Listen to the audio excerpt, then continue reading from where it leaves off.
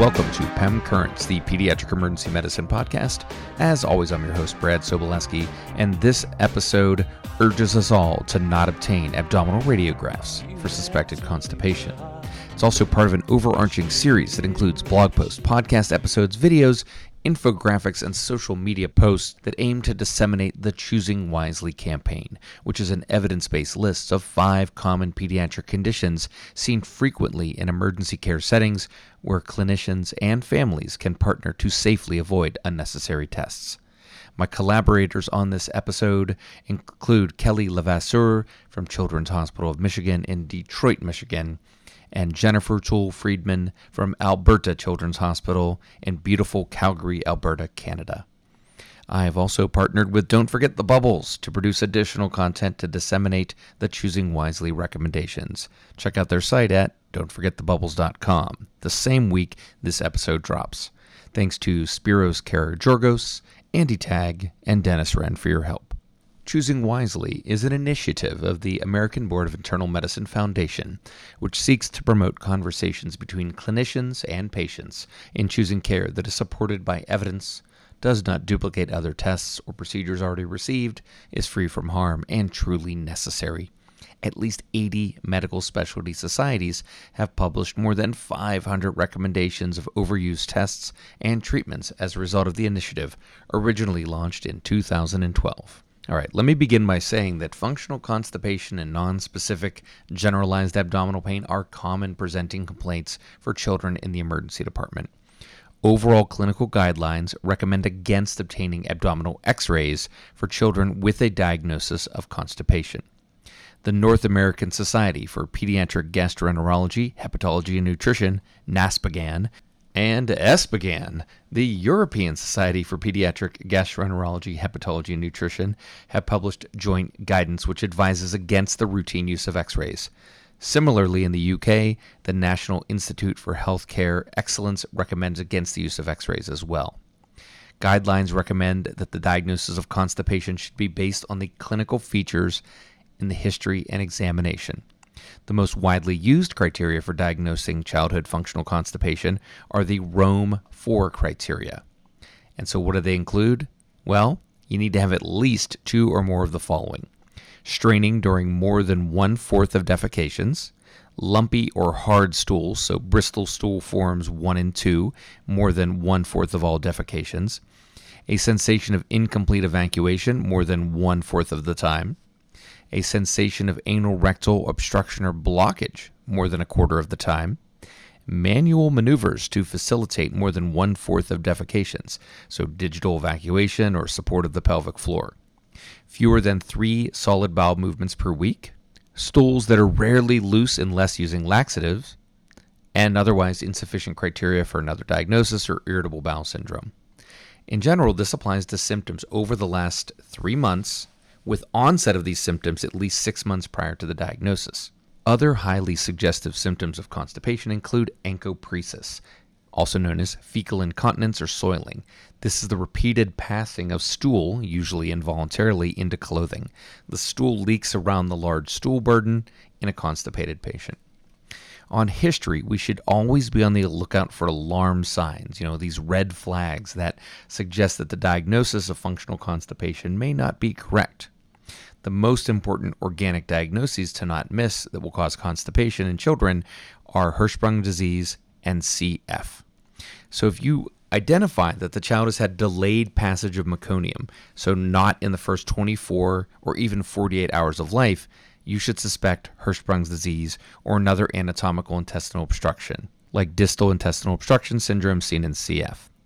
More than 90% of normal newborns pass stools in the first 24 hours, but only 10% of Hirschsprung's disease do. Other signs that should make you wary of constipation include severe abdominal distension growing over time, fever, vomiting, or diarrhea, which generally suggests gastroenteritis, but could also suggest enterocolitis secondary to Hirschsprung's disease. Remember, in general, you don't vomit because you're constipated unless something bad and obstructive is going on. Or rectal bleeding. Now, kids with constipation can have rectal bleeding by passing large, hard stools, but this could also just be anal fissures, food protein-induced proctitis, inflammatory bowel disease, infectious colitis like E. coli or STEC organisms, or even intussusception, where you see the villi slough off in the current jelly stools. Chronic signs that should make you question the diagnosis of garden variety functional constipation include constipation present from birth or early infancy, ribbon stools, very, very narrow in diameter, but formed. This should suggest anal stenosis or an anal rectal malformation, urinary incontinence or bladder disease. So this could happen in an acquired or congenital neurologic defect, but there is a relationship between bowel and bladder function, which I'll get into in a little bit. Weight loss, poor weight gain, or delayed growth, which suggests systemic disorders like hypothyroidism and more, and then extraintestinal symptoms, especially neurologic problems, and there's a lot of them. So on physical exam, if a child has severe abdominal distension, guarding and rebound and a firm abdomen, that's peritonitis. That's worrisome. You should consult a surgeon and get imaging in that case. A patient has a pelvic mass. Think about the variety of tumors that can occur, including sacral teratomas and more. Lower spine abnormalities such as spinal dysraphism or sacral agenesis obviously impact neurologic function. You might see a lumbosacral dimple, a hair tuft, a lipoma, a deviation in the gluteal cleft. Should be alarmed if these things don't look normal. A big thyroid suggests hypothyroidism. That can cause constipation. Abnormal deep tendon reflexes. These suggest spinal cord abnormalities or hypothyroidism. And let's talk about the digital anal rectal examination. It's not routinely necessary for the evaluation of patients with a typical history and symptoms of functional constipation. It's unpleasant for everyone, and the sensitivity or specificity is low to moderate at best. Now, a DRE is suggested for the following groups of patients: infants with constipation, because they can't give you a history; children with symptoms since early infancy; infants or children with other alarm signs or red flags that suggest organic disease; and children in whom you are suspicious, but they only meet one Rome 4 criteria. If you feel that hard mass of stool on digital rectal exam, that can help make the diagnosis as well. Findings suggestive of Hirschsprung disease on the DRE include a tight anal canal with an empty ampulla. You might also encounter an explosive release of gas and or stool after the digital exam. That's called the squirt sign or the blast sign. I'm not making this up, which may relieve the obstruction temporarily. Infants with Hirschsprung's disease also have gross distension of the abdomen and failure to thrive, so the DRE does not alone make the diagnosis. In functional constipation, you'll note a distended rectum that is full of stool. But again, lack of stool on a digital rectal exam does not exclude the possibility of functional constipation. So a rectal exam can't make the diagnosis for you. If you do get stool on a rectal exam, probably a good idea to do Hemocold or guaiac testing on it. This can be particularly important on infants and small children who may have milk protein intolerance or another food protein intolerance causing constipation. Other things to look for on your exam include anal scars, fissures, or trauma. An anterior displaced anus or a perianal fistula would suggest an anal rectal malformation. The following signs suggest spinal cord anomalies: an absent anal wink, absent cremasteric reflex, or decreased lower extremity tone. And if a child has extreme fear during the anal inspection, even if it's just external, then they may have been sexually abused. Parents may report that their infants appear to strain during defecation. They may not actually be constipated, especially if the stools are soft and usual frequency. Infant dyschezia is what this phenomenon is known as, and sometimes babies just look mad when they poop. And besides, when's the last time that you tried to have a bowel movement when supine? Psychosocial factors are really important to assess as well in history. So when did the constipation start? Was it during potty training? Did they have painful defecations? Were there diet changes, like lots of cow's milk? Changes in family dynamics, a new baby in the family, and fear of pooping at school, which is totally real. We should also be assessing for the risk of lead poisoning in children with developmental delay, hypothyroidism, or neurologic disorders. They need a special workup when it comes to constipation. And I alluded to this before, but constipation is also associated with bladder dysfunction, including overactivity, so the urge to go, increased or even decreased voiding frequency, and bladder underactivity, which could lead to an increased risk of a UTI. So this is called bowel bladder dysfunction or dysfunctional elimination syndrome. All right, so let's say that we all do a fantastic job of making a clinical diagnosis while screening for alarm signs and red flag symptoms, and that we are aware of the potentially harmful effects of unnecessary radiation, and we make the diagnosis of functional constipation. Then why do almost 70% of children who are given a diagnosis of constipation in the ED have an X-ray? Abdominal radiographs are inconsistently interpreted by different providers, and they're not particularly specific for constipation and rarely add to the diagnosis. X-rays also put us at risk for premature closure or exclusion of other presenting causes. For instance, a kid has belly pain.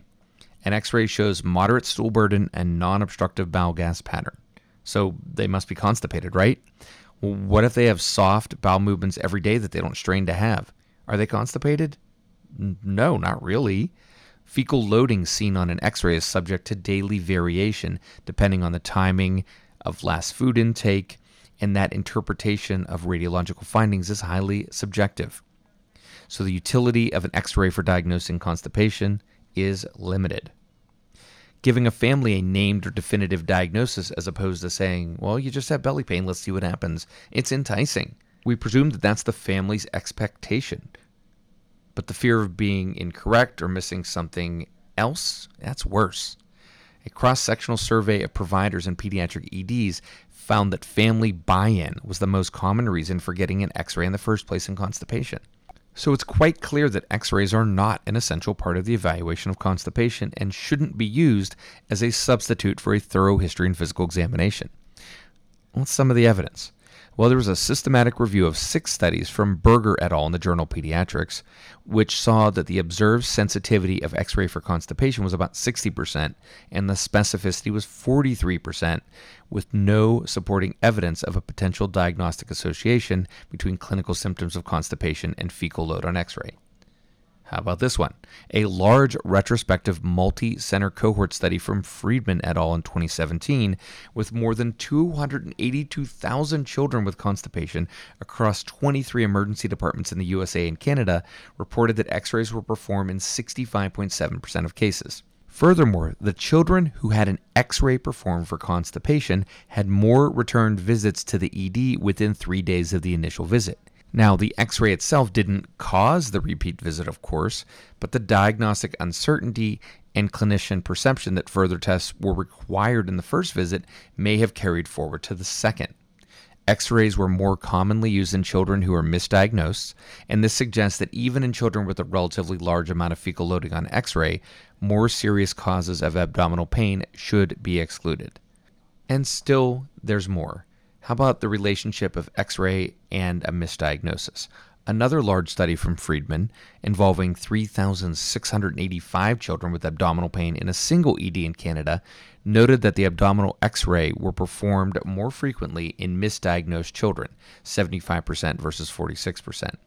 Even though children had similar amounts of stool on the X-ray, misdiagnosed children were observed to have more abdominal pain and more tenderness. So overall, the evidence demonstrates that abdominal X-rays cannot be used to rule in constipation, nor can they be used to rule out another diagnosis. So what do we need to do to reduce the reliance on X-rays when history and physical exam alone allows us to diagnose functional constipation? Well, the easy answer is through education and quality improvement work. So one example was detailed in a study from McSweeney et al., and though it was in a GI clinic, they noted that the key drivers were clinician education, clinician practice variability, and family preference. All of these could be impacted through education and provision and tracking of practice habits data. I'd encourage you all to look at your individual and local practice and see if changes need to be made. In summary, functional constipation is generally a clinical diagnosis, especially if we use the Rome-4 criteria and screen for red flags and symptoms. Abdominal X-rays are neither sensitive nor specific to make the diagnosis of constipation. They may lead us down an incorrect diagnostic path and expose children to unnecessary radiation. Hopefully, this episode will lead you to more than moderate learning with no obstruction to changing your practice. Thank you for listening to this episode. Look out for additional content supporting the Choosing Wisely Pediatric Emergency Medicine campaign, including 4 more podcast episodes and posts on PEM blog, and don't forget the bubbles. Thank you again to Kelly Levasseur and Jennifer Toole-Friedman. If you've got feedback about this episode, send me an email, leave a comment on the blog, hit me up on Twitter or X at PEM Tweets. I'm on Instagram at Brad Sobolewski. And if you have the time, leave a review on your favorite podcast site. Any feedback is appreciated. For PEM Currents, the Pediatric Emergency Medicine Podcast, this is Brad Sobolewski. And remember, when it comes to avoiding the use of X-rays in the diagnosis of constipation in children, we can all choose wisely. See you next time.